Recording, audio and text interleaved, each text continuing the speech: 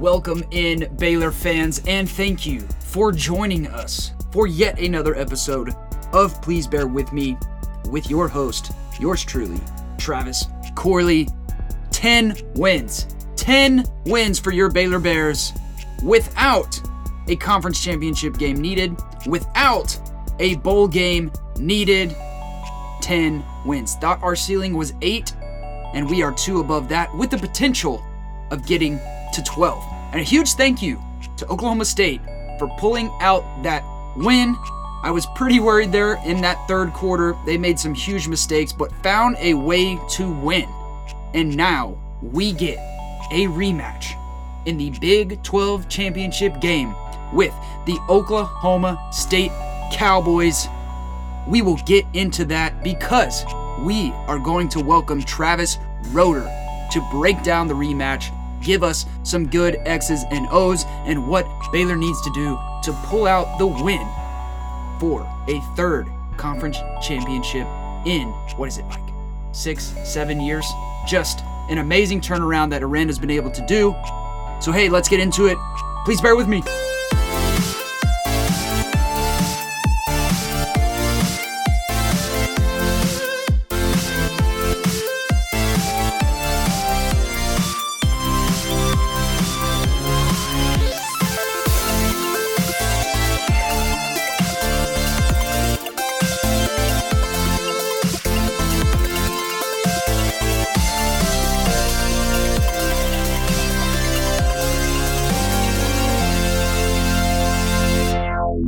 Boy, does it feel good to have 10 wins under our belts, and now a Big 12 championship appearance, which was in jeopardy there in that third quarter of Bedlam. Did not think Oklahoma State was going to pull that one out, but man, am I thankful that they did, because now we will be playing at the Big 12 championship game for the second time in 3 years. Something that, a lot of us didn't think was possible. I did not think it was possible at all this year. I already mentioned, I thought our ceiling was going to be 8 wins. Here we are sitting at 10 with an opportunity to win another conference championship. And I would also like to point out just how amazing it feels that OU and UT will not be playing in this Big 12 championship game. Honestly, not expecting them to stay in the Big 12 until 2025 when their contracts run out. So I am hoping they are gone next year, which means we, the Hateful Eight, will not be letting an SEC team take the title before chunking the deuces. So UT and OU, get out. We're done with you. And good riddance. I've been talking about the potential of a 12-win season, and that is still in reach. It is right there in front of us, and it is not going to be easy, though. We've got the number 7 team in the nation to beat here in the conference championship, and then looking ahead to a bowl game, it is going to be a very, very good opponent in a bowl game. I think from what I've been seeing, the projections are maybe the second or third place SEC team. So based on how things fall, we could end up playing Alabama. Yes, playing Alabama in a Sugar Bowl, which would be freaking awesome. I would be so excited about that matchup, because do I think the matchup's in our favor? Probably not. But I would trust Aranda to figure out a way how to stop that Alabama offense. And also, it's just a great measuring stick for where our program is at, because we all know Alabama is at the top of the college football mountain. And for us to get an opportunity to show what Baylor is about and on a national stage, because people are going to watch Bama. People are going to watch Bama, and that is going to give, Baylor a great opportunity to show what we're all about. And hey, if we could somehow pull out a win against Alabama, what that would do for recruiting would just be ridiculous. Would be so awesome. And I'm getting very ahead of myself because I'm very excited about the potential of that matchup. And, hopefully it happens and we'll cross that bridge when we come to it, because I don't think, even if we win against Oklahoma State this weekend, the chances of us making the college football playoff are highly unlikely. Highly unlikely. A lot of things have to happen. I think Notre Dame would have to lose, Cincinnati would have to lose, Alabama would have to lose, and I think like one more team would have to lose in order for us to break into that fourth spot. So, getting very far ahead of myself, but like I said, it's hard not to talk about it because I am very, very excited about the bowl game. Very, very excited about where that's going to take us, and what that could mean for the program.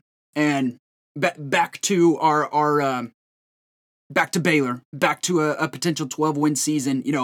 We thought what Rhule did in his third year in 3 years was very special, and it was. Like, don't get me wrong, that was so special, especially from where he started to where he went. But now, Aranda, in a great opportunity to eclipse that, and honestly think he might already have eclipsed that, but to for sure eclipse that by winning the Big 12 or winning a New Year's Six Bowl or both, which I think is kind of likely. And in just 2 years for Aranda to do it. Just 2 years.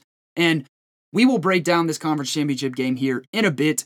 Also going to be bringing on Travis Roeder, just probably the best X's and O's guy for Baylor football out there. I mean, this guy just does some ridiculously awesome breakdowns, and I am super excited to bring him on and talk to him, especially with a rematch, because he has broken down that Oklahoma State game when we played him earlier in the year, and he's going to know exactly what to expect from Oklahoma State and know kind of what Baylor needs to do to come out with a win. So very excited to bring Travis Roeder on. But until that time, let's talk about this coaching carousel, and let's talk about Dave Aranda. I didn't talk about it much last week because there wasn't really any news to report. But later in that week, we got some great news that Aranda would likely be signing an extension. It's been reported by multiple media outlets. It's been reported by David Smoke of Sikkim 365. And I take what David Smoke says to the bank. To the bank. I always trust him and whatever he has to say. So if he says that he thinks Aranda is going to stick around, then I trust that. I trust that. And do I love Coach Aranda. We've gotten references to the Berenstein Bears, and then last week, in an interview with Joel Klatt, brings up the Velveteen Rabbit. Like, who is this guy? Who is this guy? I mean, such a deep thinker, so genuine, and just so extremely happy that we have Dave Aranda in Waco. So happy that he is going to likely sign an extension, and so happy that he loves Baylor. He understands what Baylor is about, and he fits Baylor so well, as he's said himself to us and to the team. He has come out multiple times saying that Baylor is the right fit for him. He has come out multiple times and said he has addressed it with the team, says the team knows his, quote, quirkiness, and that he thinks he fits so well at Baylor, as I think we all do too. And on top of that, even outside of the football program, he has expressed how special of a place Baylor is as a whole. So, a great but just great news that Aranda is going to stick around. And some other big reasons I think Aranda is going to stick around. This is nothing that he said. This really, there hasn't been reports about anything of this sort being said. These are just my thoughts of why I think he's also going to stay. With OU and UT, mainly OU, leaving the conference, it just makes so much more room for a new top dog in this Big 12. I think Coach Aranda sees that it could be Baylor. It could be Baylor, especially if we're able to pull off this Big 12 championship this year. That's going to catapult us as to being one of the top dogs in this new Big 12. Secondly, the athletic department buy-in is amazing. It is amazing. Over the last 10 years, Baylor has invested close to $500 million into the athletic department. We've got a field house going up. We've got the Welcome Center going up. We've got a brand new football operations building being built. So the athletic department buy-in, what more would you want from your university than that? And lastly here, the pressure. The pressure is just so much less at Baylor than a program like LSU, like USC, like Notre Dame and OU, which we've seen have come open in the past few days. And if you don't win in season 2, season 3 at those places, the seat under you starts to warm up. It starts to get hot. And look, we've saw the head coach at Florida. I can think of his name right now, but the head coach at Florida, I mean, he had a winning record at Florida, and he was out. He got fired. Okay? So it does not take a lot to get booted from one of these, the buzzword everyone likes to use is the blue blood program. So just going by that buzzword, it does not take a lot for a coach to be fired from a blue blood program. It is going, at this point, after this season, it is going to take a lot of losing seasons for Aranda to be let go from Baylor. I don't see that happening, but if it does happen, it's going to take 4, maybe 5 losing seasons before we start to question, who our head coach should be. So, could not be happier with the direction the program is going. And we as fans have been aching. I mean, we've been aching for a guy who wants to be here, for the long haul. And guys, I think we've found him in Dave Aranda. I really do. If he wanted to leave, this was the year to do it. This was 100% the year to do it. I don't think there's been a year within the past 10 to 20 years where this many, and I'll use the buzzword again, blue blood programs have an opening at head coach, and his name has never been hotter. Never been hotter. So for us to be able to retain Dave Aranda, which I think is very likely at this point, we are very fortunate as fans. And to the coaching carousel as a whole, some just wild things happened over this past weekend. I mean, Lincoln Riley goes from OU to USC, a decision that was made in less than 24 hours. Lincoln Riley said this all came together late Saturday night and early Sunday morning. So, hey, great job, Oklahoma State. You were the nail in the coffin. And man, I bet that feels so good as an Oklahoma State fan that Lincoln Riley's last game as the OU head coach was a loss to their rival, to their in-state rival. And OU fans, they are big mad. I listened to a vent session that was going on Twitter on Sunday, and they were all saying, the top candidate is Cliff Kingsbury. Oh man, it was just great to hear because oh my gosh, Cliff Kingsbury is not leaving the first place Arizona Cardinals with one of the best quarterbacks in the world in Kyler Murray.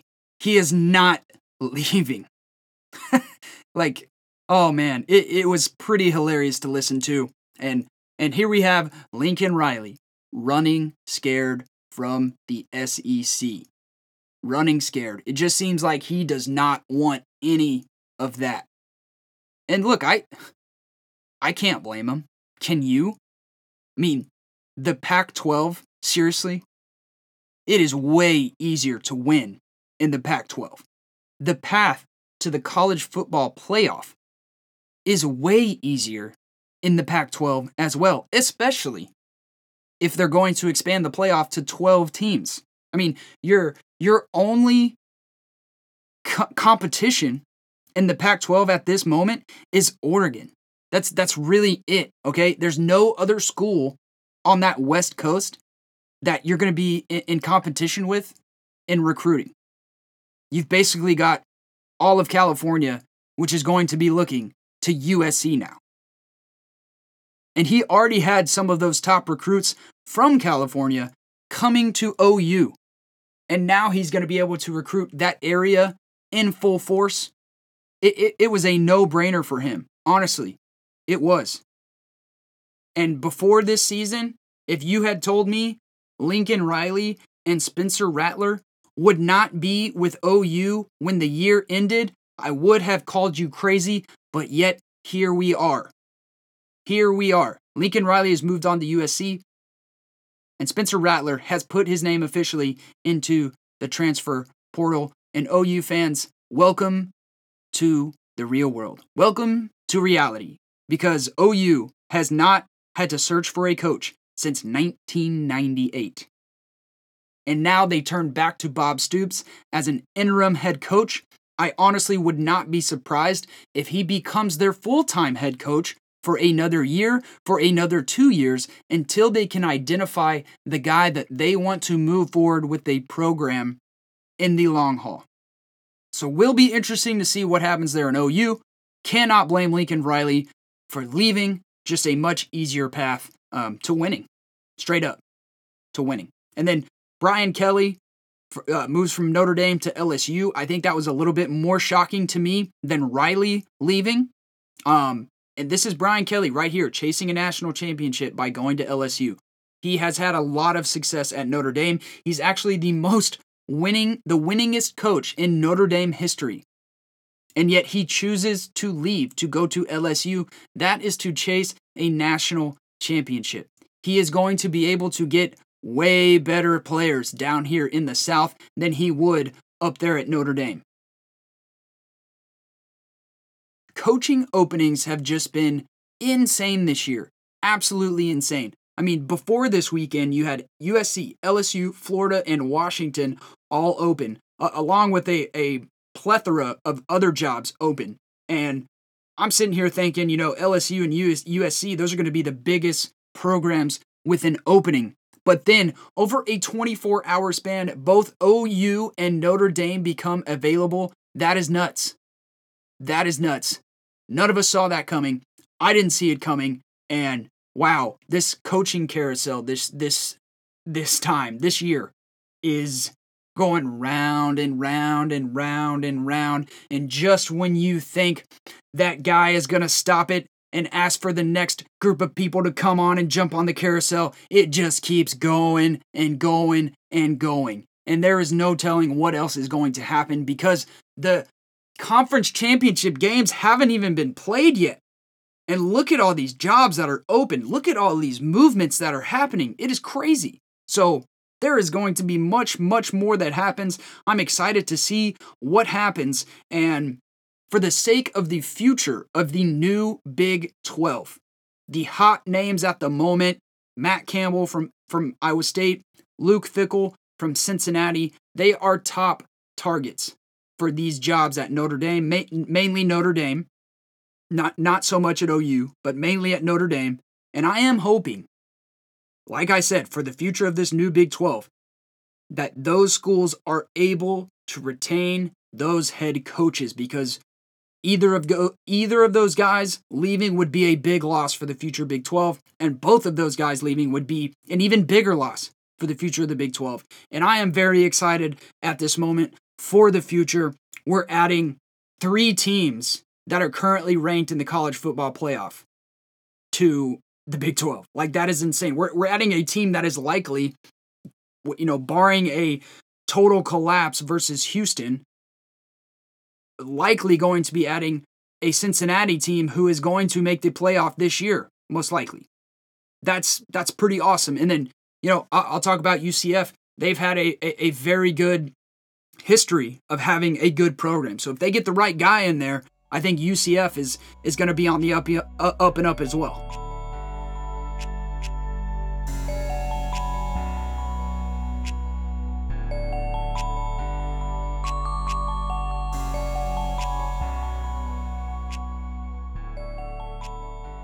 Let's get into this Texas Tech game. Final score 27-24. I don't think that's what any of us expected to come out of this game. Not as dominant as I would have liked to see, but nevertheless, hey, we found a way to pull out the win with Tech missing that field goal to end the game, which honestly I figured he was going to bang home and send to overtime, and was just so nervous at the end of that game. And a big sigh of relief to come out with that win. Kind of like, the Butt Bowl. Kind of like our games versus TCU. It's always going to be a tough and close game for the most part. That's what we got this past weekend. And we come to find out after the game, though, Baylor had about 20 players with the flu last week. Some that weren't able to practice until Thursday. And I don't like to make excuses. Had we lost, I definitely would not have made this excuse, because you should still win, and I hate to make excuses. Honestly, it's if you lose, you lose. And that's the way it is. But I do think that this definitely affected the game, both by one, not being able to practice all week, and two, from a conditioning standpoint. And I think we saw that conditioning come to fruition, or lack thereof, on the field on Saturday. But hey, at least we kind of had that COVID year experience to help us navigate through last week. And where did this hurt the most? I would say rush defense. Our rush defense was just not what we are used to seeing. We gave up 124 yards rushing on the ground, 4.4 yards per rush, and it felt like every time Tech was touching the ball, they were just gashing our defense. Inside, outside, it didn't matter. Even that first play of the game, it ended up being a fumble, but man, he just busted right through the middle of our defense and went for about 10 or 15 yards before fumbling. Great job by McVay there to get his head on the football and force it out. But look, I think the flu affected us big time in this game. More from that defense, though, as bad as our rush defense was, we've got to give credit to these guys. Still found a way to affect the game in a positive way. They forced those 2 turnovers.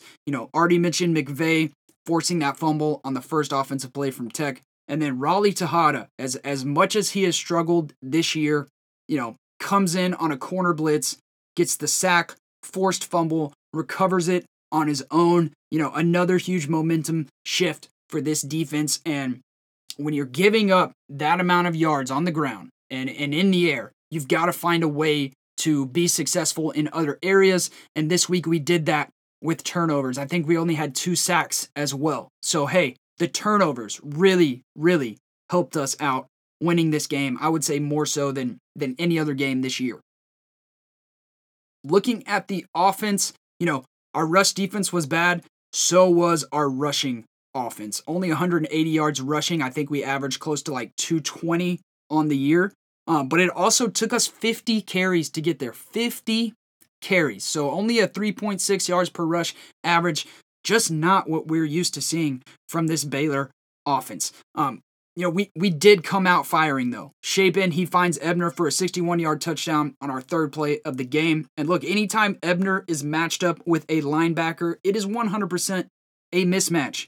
A big mismatch. We took advantage of it this game on our first 2 drives. And look, I hope we're able to take more advantage of that against Oklahoma State, especially if Oklahoma State comes out and stops our rushing attack. Let's throw Ebner in there. Let's shift him to the slot. And let's get him lined up on a linebacker, and let's go to work. And after the Tech fumble, that second drive, Shapen throws another dime to Ebner. Again, going out of bounds. for a 31-yard game, and that set us up in field goal range, which we ended up banging home a field goal. So, rush offense wasn't great. Rush defense wasn't great, but made some plays offensively, made some plays defensively to hold on to that lead throughout the game and eventually get the win. Some key plays this game. Only want to cover 2 or 3 of them. The Ben Sims touchdown catch that put us up 27-17. I mean, Ben Sims just continues his rise in this offense, and man, it's just so good to see that we are continuing to use those tight ends.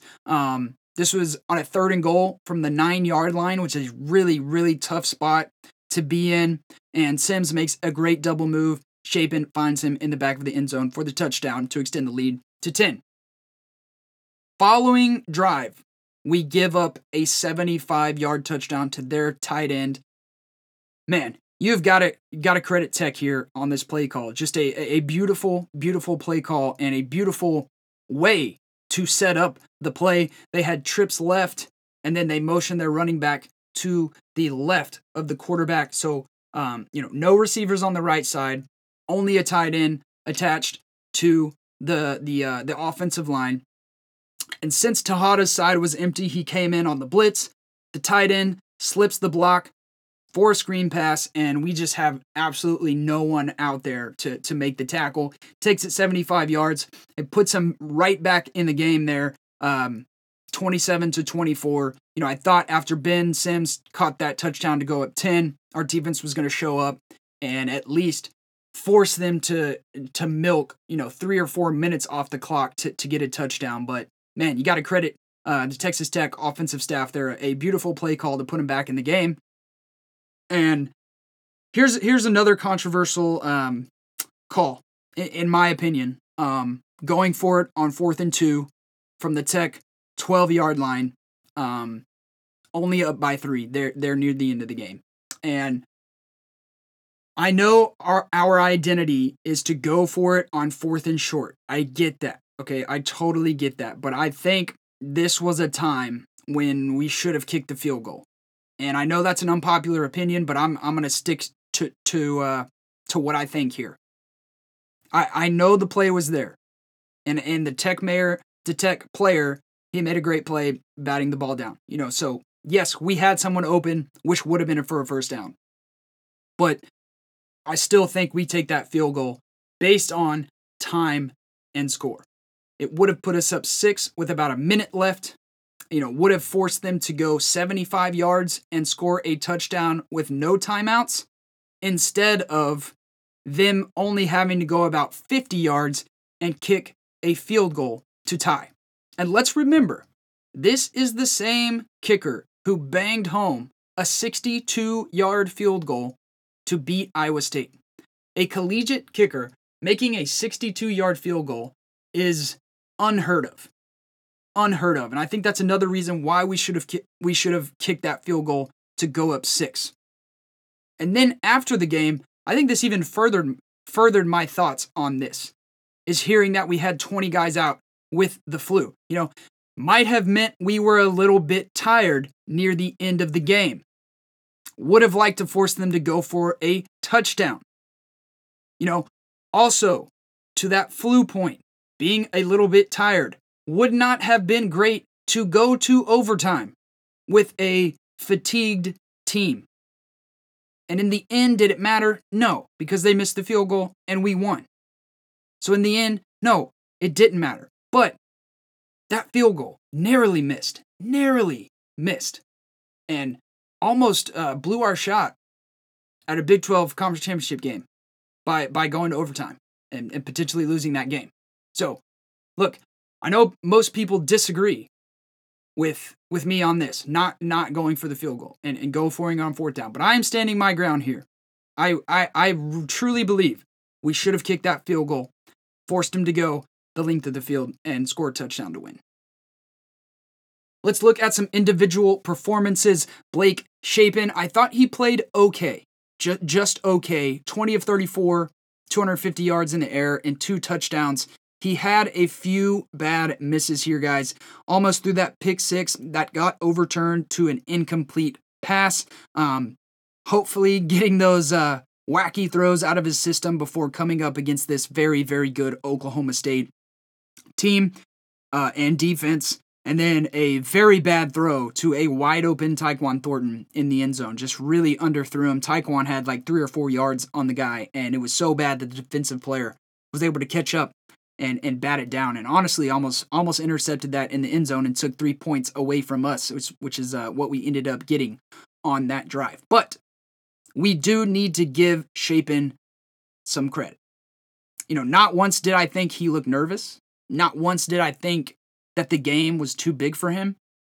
That was something that in 2019, when Zeno came in, and even when Bohannon came in, they just looked a little bit scared, not very comfortable.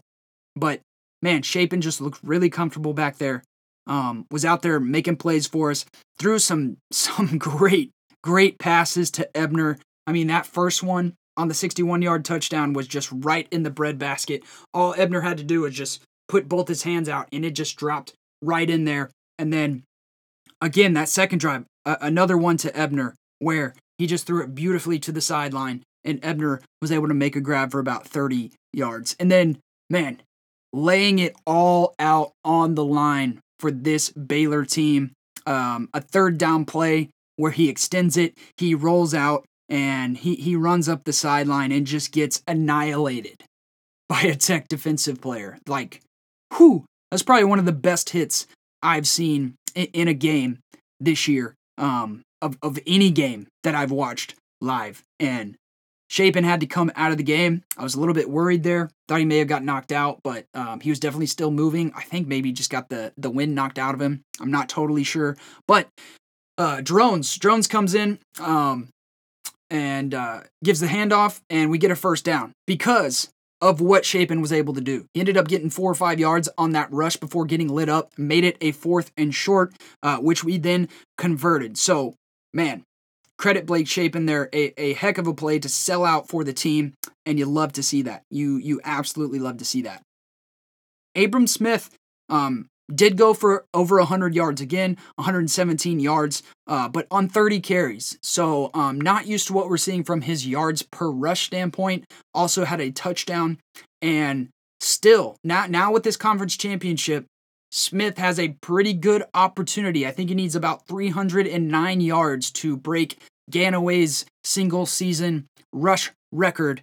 And he has got his work cut out for him because we are going to play a very good Oklahoma State defense. And then based on who our bowl game is going to be, most likely an SEC team against a very good SEC defense. Terrell Bernard led the team with 8 tackles and 2 tackles for loss. McVay and Tejada with the forced fumbles. Petrie adds to his great season, a half a sack and a tackle for loss.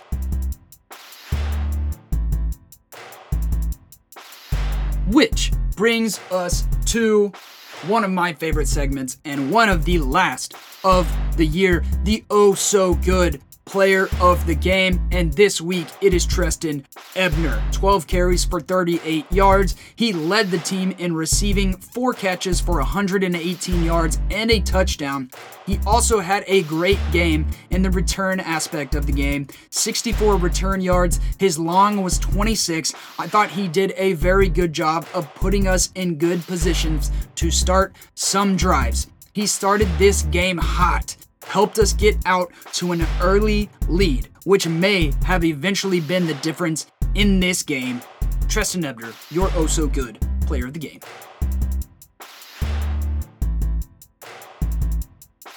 Now let's swing it over to Scotty Swingler for a quick little Oklahoma State story. Hey y'all, Pastor Scotty here. I want to share a story. And there are a few different aspects to this story that I think are entertaining. But the main reason I want to share this story in light of a rematch with Oklahoma State for the Big 12 title is to articulate that I think Oklahoma State is my favorite opposing fan base in the Big 12. I know there's some other great ones out there, but I really like Oklahoma State fans. And I have a special place in my heart for Stillwater and Oklahoma State fans, and I hope this story emphasizes why. In 2013, you'll remember, Baylor is ranked number 3 in the country going into the last couple of weekends of the season. It was the final year of the BCS system, and so in order to play for the national championship, you needed to be ranked number 1 or number 2 in the country. That Bryce Petty Baylor team, the first team that won a Big 12 title and closed the case, was well on its way, we thought, to being one of those top 2 teams and competing for the national championship. Many folks think maybe we could have won that national title had we gotten into it. So I'm a junior at Baylor in 2013, 2014. And some buddies and I road tripped up to Stillwater for the weekend. And that was Baylor's first ever appearance on ESPN College Game Day. Game Day would come back to campus, of course, for the first time ever at Baylor in 2014. But 2013 was Baylor's first appearance on the show as one of the 2 featured schools. So some buddies and I drive up to Stillwater, skip classes on Friday, get there early in the evening, Friday evening. We notice that there are several tents and students who have been camping out. However, oddly enough, the tents were quite a distance from the game day set. In fact, it was really bizarre. The tents were up on the sidewalk on the top of a hill, and the set where the actual show was going to take place was down the hill, and nobody was down there. So after we arrive and get a lay of the land, we decide that we are going to go post up right at the entrance to the fan space behind the College Game Day set. So we go post up down there probably about, 7 p.m. And as soon as all these Oklahoma State people realized that 4 Baylor guys had posted up at the entrance to the set and we were going to be the first ones in, they got really, really antsy, right? So there's a long line of people behind us pretty quickly. A lot of students griping about how long they've been camping out. I've been here since Tuesday. I've been here since Wednesday. And we, being college juniors and the only Baylor people within sight, were like, well, too bad. You should have been camping down here by the entrance to the set, right? We mostly got that resolved. We let one group of Oklahoma State people in front of us, but we were the second kind of friend group that got to go in. But we're standing up at this entrance to this set all night. Single-digit cold weather, like I think it was 8 or 9 degrees. I'm wearing so many layers and still just numb to my bones, right? We literally stand outside that entrance from about 7 p.m. all the way till the start of the show. Over 12 hours of just standing in the miserable cold. When we finally get to go in, my buddies and I are in the very front. We're the only Baylor fans really behind the set where you're going to see us. We're standing right on the barricade, right behind the set. I'm so excited to see Corso and Chris Fowler and Herb Street, and be part of this College Game Day thing. I've got a sign that says Petty for Heisman, and in the Heisman, I used the numbers 14 instead of the I and the A. I'm really excited. About 10 minutes before the show goes live, like 7:50 a.m., the producer walks out and says, all right, guys, we're going to run a camera test. So we want you to hold your signs and scream just like you're going to at the top of the show. And we're going to practice using our dollies and our wires and getting the camera movements just right for this opening sequence. So this is a dress rehearsal, and then in 10 minutes, we'll do it for real. They start running the cameras. I start screaming, and I'm holding my Bryce Petty sign, and I feel somebody kind of like grabbing my arm. And it's a crowded space. We're packed in there like sardines. I don't think much of it. I do a shrug. I kind of shrug my right shoulder to get this arm off of me. Then this arm reaches over my shoulder, grabs the top of my sign, and tries to throw it out of my hand. At that point, I turn around and I see this guy in Oklahoma State garb. And I said, hey man, what's your problem? And he starts cussing us up and down, telling us how we didn't belong, how we needed to get the hell out of there, just really being belligerently rude. And to a point that's obnoxious, right? We've all seen these people at sporting events on occasion, right? That are like this. Well, before I can say anything back to this guy, my buddy Drew Mills, I know many of you follow Drew on Twitter. Good friend of mine, my buddy Drew Mills was there with me, as well as Mondo Dominic, if you follow Mondo. And Drew steps in, looks this guy in the face, and says, "I'm sorry, I didn't realize we were in College Station." Funny, very funny. Bro does not like the joke. And so Oklahoma State bro swings, tries to punch me. Because of the crowd and I guess the circumstances, he did not land a clean punch on me. So I don't have any scars or great like fighting moments from this. But all I remember, he swings a punch at us. Drew and I both kind of push back on this guy. And, you know, of course, within like a second or two, we have people grabbing us and pulling us apart from one another. The official security for the event comes rushing over there, you know, running in front of the barricades, coming right over to where we are. And I am thinking to myself, we drove all the way up here to Stillwater, stood outside all night up for 13 hours in the freezing cold, and I'm about to get thrown off of this set 5 minutes before the show goes live because this dude ran his mouth. I could not believe it. Security rushes over and says, "Hey, what's going on?" And all of a sudden, something incredible happened. All of the Oklahoma State faithful, mostly students, but a few older folks in the mix, sure, point at their fan who started the fight and said, "He did it. The Baylor guys are fine. They didn't do anything wrong." And so security promptly removes the Oklahoma State guy who tried to throw the sign out of my hand and started cussing us out and lets us stay. I can't tell you what a shocker moment this was, right? Here you are about to go on national TV, and you've got these 3 guys in green and gold ruining your all orange and black aesthetic behind the set. And they let us stay. So I looked around at the sea of faces after this guy had been removed, and he's cussing us out the whole way security's pulling him out of there, right?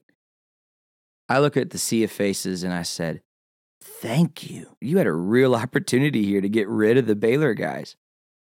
And this one student, a girl, really kind person, was really nice to us the whole day, looks back at us and says, "Yeah, that guy has shown up to multiple nationally televised events just to start a fight. We don't like him. Y'all are fine." So I got to tell you, in that moment, I looked back at her and said, well, from now on, Oklahoma State is my second favorite school in the Big 12, and your fan base will be my favorite opposing fan base because that is a classy and kind thing you did for us, and I really appreciate it. Here I am 8 years later, reflecting on that experience, telling that story to you. And I got to say, as much as I hope we get a victory Saturday, and as much as I just want to beat the socks off of the Cowboys on Saturday, I got to tell you, I love Oklahoma State fans, students. I love their campus. I am thankful that I got to have that experience there with them. I do wish their entire team and student body great success in life because once upon a time, I got into a little scrap with one of their own. And because I didn't start it, they let me stay. Pretty funny, pretty surreal experience. I'll never forget Drew Mills looking at him and saying, "I didn't realize we were in College Station." Anyway, absolutely fantastic times. And I hope that this Baylor-Oklahoma State matchup kind of becomes more and more of a good, competitive, maybe never a true rivalry, right? But a good, competitive, fun matchup year to year with 2 great coaches and 2 great football programs in years to come. And if I could take a second to do one more thing, I kind of want to dedicate this week's episode to my grandfather. Granddad was a diehard Baylor Bear for most of his life, got his undergraduate degree at Baylor, got his MBA at Oklahoma State. And so it was funny, he would always root for Oklahoma State when they weren't playing Baylor, and sometimes when they were playing Baylor, he'd wear a Baylor shirt with an Oklahoma State cap, even though he was always a Baylor Bear at his core. And so he passed away a couple years ago, and I don't mean to bring a downer to the podcast, but just thinking of him, I think he would be so thrilled to know that Baylor and Oklahoma State were playing for a Big 12 title this year. So, Granddad, I love you, and I miss you. And this one goes out to Bill Swingler. Thanks for letting me tell the story, Travis. I'll throw it back to you. Sick 'em Bears, let's go win that Big 12 championship game. With that, let's transition into my conversation with Travis Roeder of Sikkim 365. Travis, thank you for bearing with us today. And you got a nice little setup outside there. Looks like a beautiful day where you're at. Yeah, it's wonderful. My dogs and I love the sunshine when we can get it. Yeah, no kidding. Well, hey, before we dive in here, I want to extend a congratulations to you, man, with the new role there at Sikkim 365. That seems like it's going to be good stuff for you. Thanks. Yeah, I'm pretty excited. I want to extend a lot of thanks to Ashley and for Colt and Brian and the guys who hired me. And I've kind of talked about this on Twitter and stuff and written about it, but it's just kind of surreal to me that people even really care what I have to say. So, all those years starting back when I was just kind of writing guest posts for our Daily Bears, and then I kind of slowly became like an official piece and then started getting paid, and now still getting paid, and people caring what I have to say is what really matters the most to me. But anyway, it's just kind of surreal. It feels great. I'm mostly just happy just that, I just love football, and obviously like most of that is through the lens of Baylor football. But just the fact that people care and want to learn more about the game, because I think football is really unique in how many different kind of ways you can attack it as a fan. Like you can like so many different aspects of the game. But anyway, that was a long-winded answer. But yeah, thanks for the congratulations. And yeah, I'm looking forward to it. And I just love talking ball. So looking forward to this opportunity to do that here today too. Yeah, well, you've certainly earned it. Over the past couple of years I've been following you, I've learned so much from you. And honestly, just from an X's and O's standpoint, I would say you're at the top of the game when it comes to Baylor football. And so let's dive in here to that Texas Tech performance here quickly. Yeah, please. Why do you think Baylor underperformed against Tech there? And does that worry you at all about the game this coming weekend? I think there's a variety of reasons. Aranda actually kind of very lucidly and clearly explained what he thought the problems were in his opening statement. And what I do enjoy about what Baylor did wrong, as weird as that sounds, is that it really kind of hinges on what makes college football so great. College football is not a professionals. They're not professionals. And I mean, even professionals deal with up and down games, deal with motivation, they deal with rivalries and all that kind of stuff. But all that stuff is really highlighted in college football, where you've got 18 to 23-year-old guys who are going to class all week. They have like 2 major practices per week, a couple meetings, and then they got to go perform for tens of thousands, hundreds of thousands, millions of people watching them, as if it's all they do all day, every day. And that's just not the case. And so I think what we saw there was apparently there was about a flu, influenza that went through the team. So that obviously affected things. I think kind of just naturally after, with everyone's focus being on the Big 12 title game, it was just one of those things you can't not talk about. It's not like all week I was going to just pretend that the Big 12 title game wasn't at stake. And so even if the players tried to avoid it, I'm sure when they talk to their friends and family, just people they see in class and stuff like that, it's just on their mind. And so that takes their focus away from the game. It was an awful weather day. It was another 11 a.m. kick. I mean, I think there was just kind of a variety of factors where they clearly weren't playing at the top of their game, especially defensively. Excuse me. So yeah, I think it's just kind of one of those things where like we knew that Baylor just needed to survive going into that game. But then like when you watch a team survive, it's one thing to be like, okay, this is going to be an ugly game. We're going to watch them survive. But then you see it in person and you're like, oh, dang, like this is really happening or whatever. Right. So, I mean, it's kind of a tough thing with how much you want to give that towards Oklahoma State. Obviously, it's like the last taste that's in your mouth. So you can't ignore it.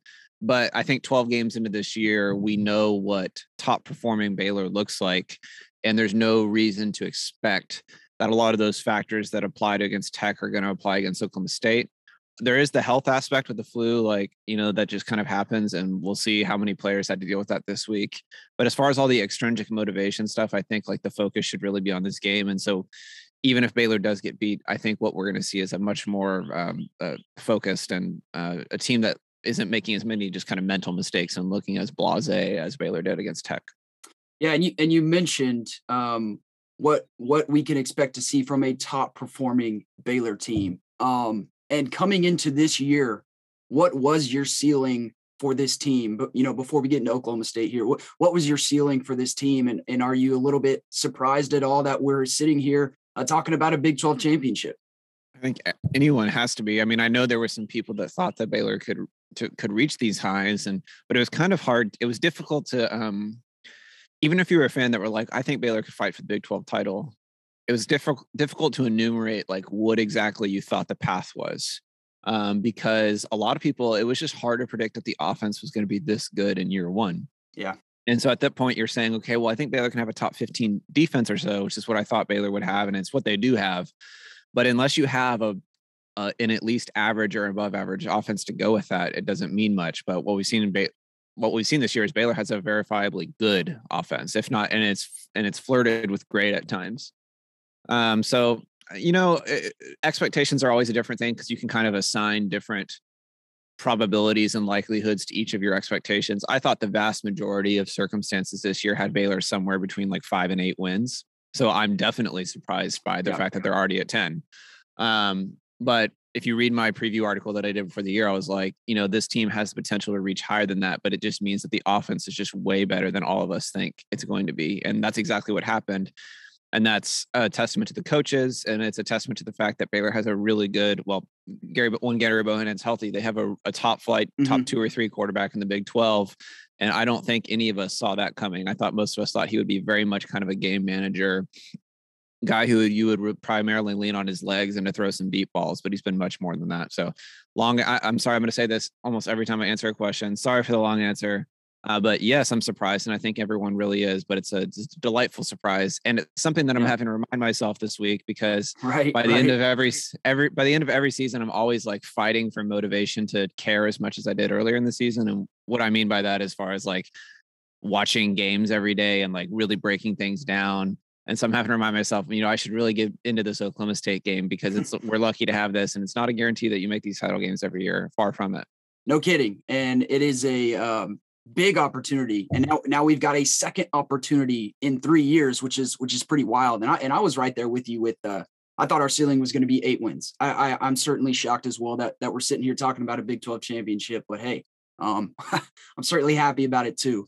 And I saw this morning you tweeted out that you actually rewatched the Oklahoma State Baylor game this morning. Where did Baylor struggle the most against this Oklahoma State team? And why did ultimately? Yeah, one of the nice things. Go ahead. One of the nice things about doing my like recaps is that I can just go back and watch all the videos that I clipped instead of having to like thumb through a YouTube video again, which is nice. Which are great, by the way. And if you guys aren't following Travis and going through those video recaps that he's doing every Sunday, you're missing out big time. You're missing out. Thanks for the plug, but yeah, I went back and thumbed through those again this morning, and I remembered a lot about the game, so nothing really kind of came as a surprise, but it's good to put it back on your mind again. But the biggest area Baylor struggled is just offensive line wise. They were okay, but it was basically a lot of plays where 4 guys would block well on their assignment, and then one guy would just get his butt whipped like badly. Especially the offensive guards. I thought Xavier Newman-Johnson at left guard probably had the worst game I've seen a Baylor offensive lineman have this year. And he's played better. He's always been kind of inconsistent and up and down. He tends to either play really good or really poorly in a game, but that was one of his worst games, which created a lot of problems for Baylor because Baylor's offensive line blocking style, if you can really destroy one of the O-linemen and get a lot of penetration, it messes up the angles for the back and it makes it really hard for the back to do anything. So I think up front that started that way. Oklahoma State has really good defensive ends, and I mean their tackles aren't bad too, but they're really good rushing the passer off the edge. And I thought in a couple of crucial situations, Baylor's offensive tackles just got beat and blown up. And the other main thing, which goes more to scheme, is the fact that Oklahoma State came out and really just kind of punched Baylor in the mouth with how they were playing defensively. In particular, the way they were playing their safeties. Their safeties would line up like 7-8 yards off the ball and then just be in the backfield like a second and a half after the snap. I mean, they had no respect for Baylor's downfield passing game. Baylor started attacking them and it started working. But I think it came a little bit too late. And a lot of that is because like their first 4 or 5 drives were, I think like 4 of them were 3 and outs or something like that. So it's hard to get in any sort of rhythm and play calling wise. So I think what you're going to see this time is that Baylor's going to focus on, hey, our offensive line just has to play better. Nobody can win a game when their offensive line just gets whipped every play. And I think you're going to see Baylor attack downfield much earlier this game. Okay. Do you expect the Oklahoma State defense to come in and do not exactly what they did, but a similar type game plan as to the first game? Absolutely. It's who they are. It wasn't really a against Baylor thing. It's what they do to everybody. And I think all of us Baylor fans were probably watching the Bedlam game very closely. Yes. And we saw that that's exactly what Oklahoma State did against OU in the first half, which was actually a massive mistake because it played right into how OU wants to play. It made the reads very simple for Caleb Williams to kind of just take 1v1 shots to OU's very talented wide receivers. And what we saw is in the second half, they switched to playing, they would just rush 3 or 4 and then drop 7 or 8 guys in his zone coverage and just cover all day. And that's how they ended up stopping OU. But all that to say that they're going to start with their fastball, just like Baylor's fastball on offense is trying to establish their run game and then hitting play action off of that. They're going to try that and until it doesn't work. OSU is going to attack you defensively. A lot of blitzes. They're going to play with their safeties at 8 yards off the ball and attack your run game until you make them pay. And so it's just one of those things where it's good versus good. I imagine Baylor's offensive coaches this week are just telling their O-line, hey, it's time to play better. They're telling their wide receivers, hey, it's when you get your opportunity downfield, you got to catch the ball. And they're telling the quarterback, you got to deliver a good ball, even though there's going to be pressure in your face. So I think it's very much kind of a good versus good aspect there where they're going to do their thing. Baylor's going to do their thing and we'll see who wins out. Yeah. And does having Shapen in the game, which is likely going to be Shapen starting for the Bears here, does that change anything for Oklahoma State defensively? Do you think they'll send more pressure because, Shapen isn't as dynamic? He's pretty good with his legs, but not as dynamic as Bohannon. Yeah, absolutely. I mean, I think it just kind of makes you feel even more comfortable with the fact that you can use your same game plan because you're attacking a different quarterback who hasn't seen it before. That to me is the biggest wild card of this game is A, if Shapen is starting or not, which I would expect him to if Gary really did have a pretty bad hamstring pull. And B, this is the first time that Shapen's going to see a defense that's playing as aggressive and fast. And it's just one thing to see it on film and it's another to see it in person. And that's kind of my worry with the fact that Baylor got punched in the mouth the first time they saw it in person. And so I feel really good about the fact that the O-line will probably play better. The wide receivers will play better. The tight ends will block better, et cetera. But then you have a new quarterback and he hasn't seen it before. So how long does it take him to get adjusted to it? Because there's just something about a big, fast safety being in your face a second and a half after the snap that until you've seen it, it's tough to plan for. So yeah, I expect them to get after him. I mean, I certainly would. And as you said, he has good escapability, but he's not a called running play threat in the same way Gary is. And so they probably won't need to allocate as many resources to protecting the backside of these run plays for him. So, So let's continue on with Shapen there. What does Shapen bring to this offense that maybe Bohannon can't? Or is there anything? Well, I think it seems like they trust him more on just throwing the ball deep, which I don't really know how much to take from that because I think Gary's been really good throwing deep as well. Everything I reviewed from Shapen in high school told me that this is a guy that is really good at throwing the long ball and he's good on the move. He's really good on rollouts. And he's good throwing on the run. But he also is a guy that will force a lot of balls in his own coverage. And we saw that against Tech. Yeah. It's actually a really good example. If anybody listening wants to do this, I don't know why they would, but I'll throw it out there anyway. But whenever you watch quarterbacks in high school, you always need to watch their full game tape because highlights don't really tell you about how much they operate on a down-to-down basis. Shapen's highlights in high school were awesome. His full game tape was much more up and down because he's so confident that he tends to force the ball. So his highlights would just show all the touchdowns and not show the 5 times a game that he would throw the ball into double coverage, right? So he's a really good prospect and he has a lot going from him there. But the challenge with him has always been kind of tempering his confidence as far as when he throws in double coverage and stuff like that. So I think that if he is starting, you're definitely going to see Baylor feel very confident about attacking downfield. I mean, they're going to have him just straight up throw go routes like they did last week against Tech. And then the same way they did against Kansas State too. The problem there is anytime you're just drop back passing, you're really exposing your offensive tackles in the pass rush. Oklahoma State has awesome defensive ends.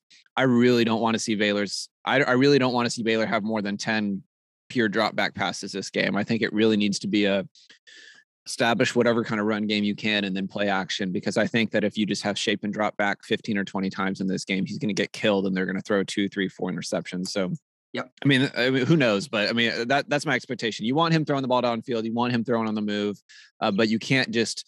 It can't just be Art Briles style where you just take the snap and then look downfield, because I think he'll get killed doing that. So yeah, I think it's all going to be. I think it needs to be about setting up the run and play action to keep him safe and make the read simple for him. Yep, I think I'm right there with you. And let's talk about this Baylor defense now.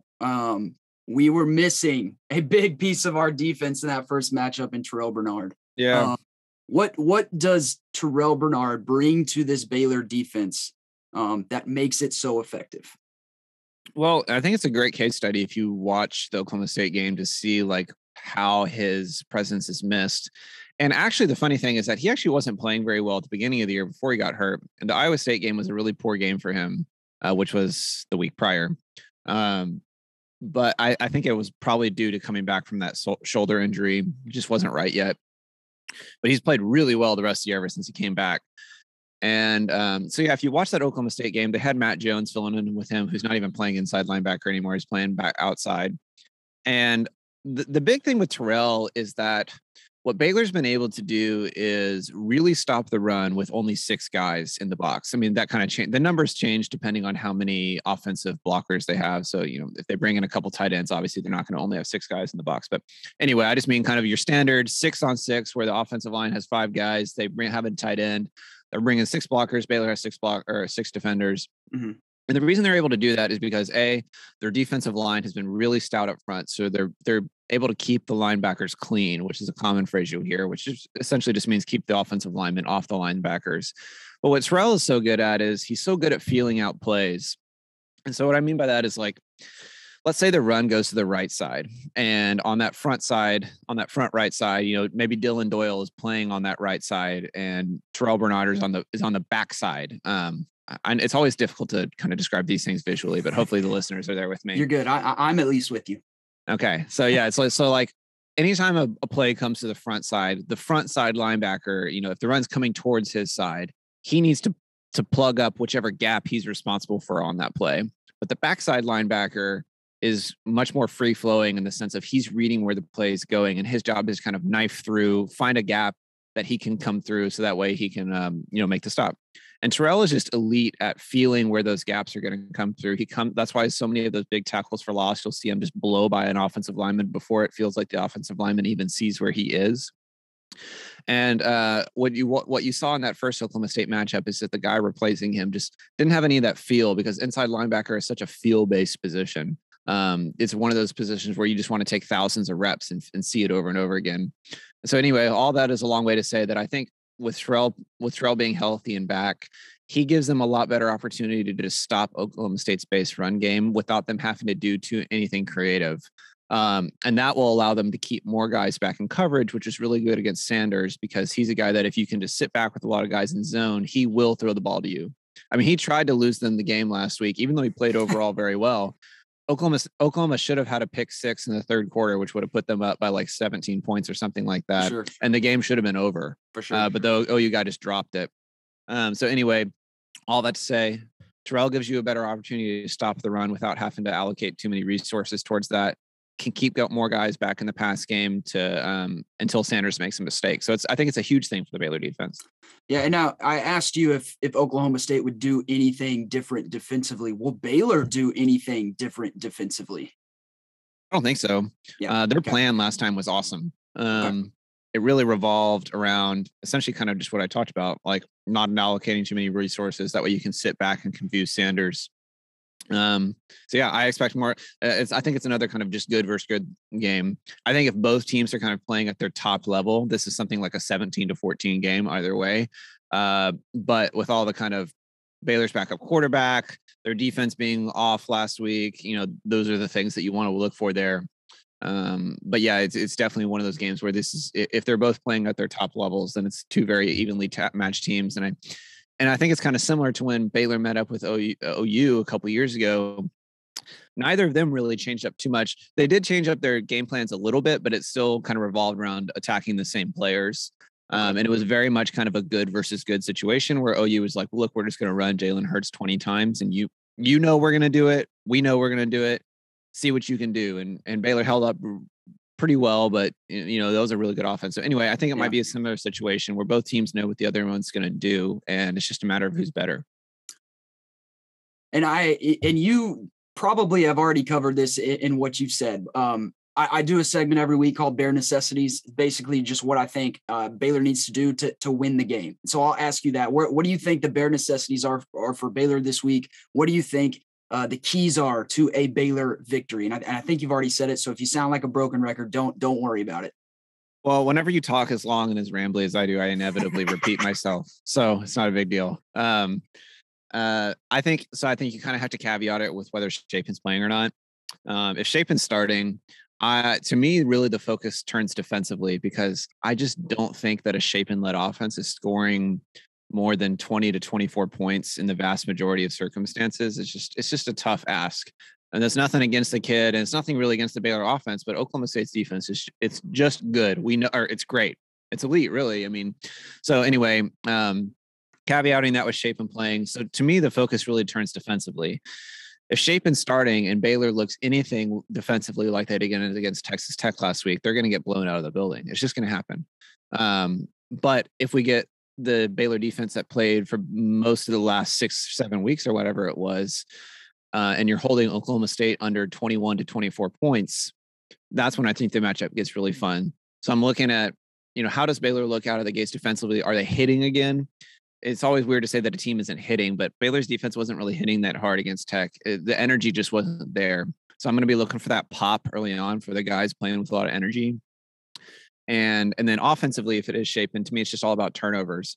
I'm not really worried about the fact that, against Oklahoma State, Baylor's not, with Shapen at the helm, is not going to just like march down the field over and over and over again. They're going to have 3 and outs. They're going to have 5 and outs. They're going to have 7 and out, whatever. They're going to have short drives, right? I mean, if they have 10, 11, 12 drives, they're probably going to have 6 or 7 short drives. Have that expectation going in. So for me, it's all about not giving away any possession. Shapen's been kind of reckless with the ball. I think as long as if you can keep him at 1 or fewer turnovers, then you feel good. But if he starts throwing 2 or 3 interceptions, that's when it's like, okay, we only have 11 drives. We've thrown 3 interceptions, and then we have 6 3 and outs. Like, where are we scoring here? So I think you just want to maximize your opportunities to score with as few turnovers as possible. So again, ramble long. Hopefully there was something interesting in there. All right. Well, I will end it with this. You don't have to give me a score prediction or anything like that, but Thank you. Who do you think wins the Big 12 championship? Again, I'm going to caveat it. I think if Shapen's playing, I expect something like OSU 24, Baylor 17, something like that. I think it's just going to be really hard to score. And I think the big problem for me is just kind of like what I talked about earlier, the speed of the game. I think if I'm the Baylor coaching staff, I'm figuring out how do I get him as confident and as playing as loose as possible, as fast as possible. Because the last thing you want is a new quarterback to come in after 2 drives and just kind of be shell-shocked and be like, oh my God, what is happening? Everything's so fast. So maybe you drop a scheme where, look, we're throwing a bomb on the second play of the game. We get him amped up and he's not playing afraid anymore. I don't think he's a guy who's really going to play afraid anyway, but I think you know what I mean about just reacting to the situation. Yep. And so that's going to be kind of the push and pull, I think, for the staff this week is like, how do we get him playing aggressive and playing free without him turning the ball over 3 times? Yeah. That's much easier said than done, right? And maybe that's just the coin flip you have to take. But anyway, if Gary plays, which again, like I just don't know how it would happen. I know like modern medicine is crazy, but if you really pull your hamstring, you're not back in 2 weeks. Yeah. I know he dressed and he was participating in warmups last week. And apparently he, quote unquote practiced the other day, but there's a big difference between kind of jogging around and like putting your full force foot in the ground and having to launch, which is what his game is anyway. So I guess it's kind of I don't know how pointless of a caveat it is, but if Gary's playing and if he's able to look 100%, which I think he has to be 100% to play, just with that type of injury, I like Baylor to win the game. Something like 27-24 or something like that. I think he just gives Baylor a lot more confidence or leadership, all these kind of things. And that's nothing against Shapen, but this is just the guy that you've been rolling with all year. I think he has the benefit of playing against an Oklahoma State defense that was knowing the speed and the aggression that they play with the first time, and he gives them the running threat. But again, I'm not putting much hope in that happening. Yeah. So it's in some sense like, so yeah, I predicted I would expect a loss, or predict a loss if Shapen is starting, but in some sense it's weirdly kind of freeing that it's like I'm just going to go to the game and just watch it, and then anything can happen. There's not like the playoff expectations or anything. I mean, there is a chance it can happen, but it's just kind of like, wow, Baylor's in the Big 12 title game. They're going to put their best foot forward and let's see what happens kind of deal. Yeah, I think that's totally fair. Oklahoma State, just an elite defense. And I will say, I think the two things we do have going for us is I haven't seen Shapen blink. He's been playing with a bunch of confidence. I don't think he's going to come out and play scared at all. And the second thing is all the pressure here is on Oklahoma State. Yeah. I really feel like Baylor can come out and play free, because even if Baylor loses, I'm not sure that really hurts what bowl they're going to end up going to. So I don't want to say it's a free game, but they can play free, at least more free than Oklahoma State, because Oklahoma State's sitting at number 5 now. They've got a playoff on the line for sure. So, I think those are two things that Baylor has going for them as well. Good stuff. Go ahead. Well, I think I think the route for Baylor to win this game, like if Shapen's starting, I'm looking at like, wow, Oklahoma State has 10 points in the fourth quarter. Baylor needs to play that well defensively, and Oklahoma State's offense is not that good. So, I mean, they're solid. They're very solid. But if Baylor plays to their defensive potential, and like I said, this is what's weird. I would feel much better about predicting this if apparently there wasn't a bout of flu that went through the team last week and potentially still going through this week. Yeah. Because you need that defensive line to be playing stout, and the big boys are generally the ones that are hurt the most by these illnesses. So anyway, but I think there's definitely a possibility that Baylor just comes out there and puts the clamps on them defensively. And it's like, this is a 10-10 game in the third quarter, and we'll just see what happens from there. That would be really fun to me, because I'm a defensive guy. I love the chess pieces there. And I love when games become every possession just feels like you're just really gritting your teeth and like clenching your fists, and just like every first down, you're just like, oh my, like, what are we going to do now? And anyway, so that to me would be a really fun result to happen. But coming off that Tech game, like I feel good about predicting they'll return to a high level, but until I kind of see the first few drives, it's hard to really feel confident in that. So anyway. Yeah. And I'll mention this as well. I saw that, looking at the stats here, Oklahoma State had 219 rushing yards, which at its face is not good for Baylor, but hey, it took them 59 carries to get there. Baylor's run defense is playing so much better now than it was back then. It's actually kind of weird to remember, but Baylor's rush defense for the first 5 games or so wasn't very good. And it's primarily because their defensive line was still kind of learning how to play, and because they had Bernard, who wasn't really fully back. So yeah, if they're playing at their full potential, if that front 6, the Baylor's defensive line and Terrell Bernard and Dylan Doyle are playing at their maximum potential, I feel actually really good about Baylor winning this game, because I don't think Oklahoma State's going to be able to score much. So yeah, it's just a lot of variables, and kind of like I said, it's just like I can't wait to just show up and just see what happens, because I think it's going to be two teams that are really excited and playing hard, which is always the best football to watch. Even though it was like kind of fun to watch Baylor spank OU, like you could tell that there was just kind of something off with OU. It wasn't a full bore game, and so I'm really looking forward to like two teams that are well coached, energized, all that kind of stuff, like just going at it and just like may the best man win. And that's what's fun about football to me. Yeah, it should be a very fun matchup, fun game, regardless of who wins the game. Good stuff, Travis. You got anything else for us before I let you go? I wish I had thought of something, but I probably covered it all in my, we've been talking. I think you did, man. You gave us a lot of good stuff. 25 minutes, and I probably talked for 24 of them. So I'm sorry about that. But well, hey, man, you're the guest, so you go on and talk as much as you want. Well, hey, Travis, thank you for bearing with us, and excited for that matchup on Saturday. Thanks, man.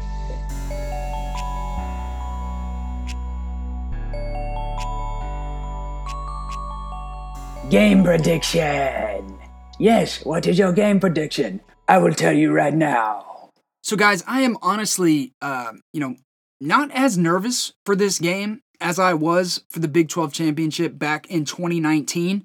In 2019, we were going against a very, very good OU team that I believe was a more complete team than Oklahoma State this year.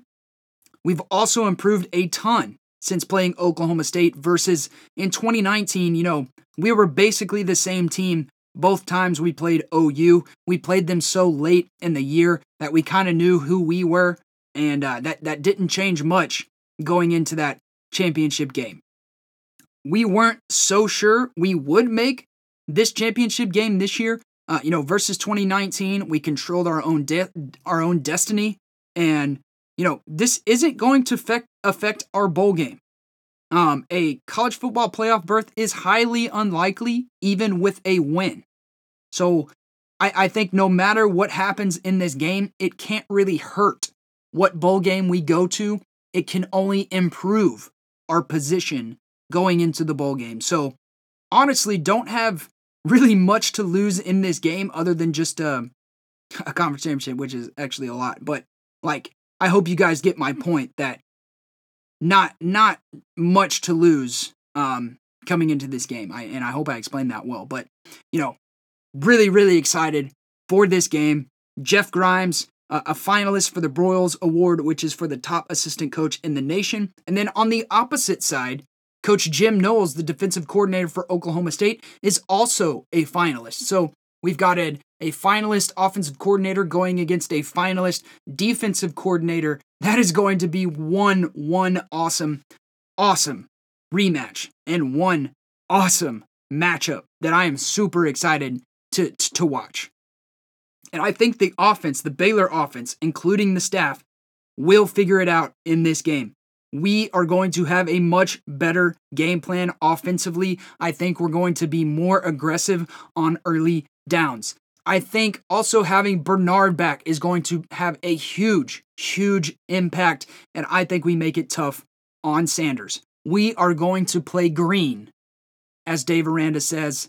We're going to play green. All of the pressure is on Oklahoma State. They've only got one loss, so they've got a pretty legit college football playoff berth on the line, a much better chance than us. So all of that pressure is on the Pokes. We're going to play free. We're going to play well. Give me the Bears winning the Big 12 championship. Final score 24-21. And Coach Aranda doing what Matt Rhule could not.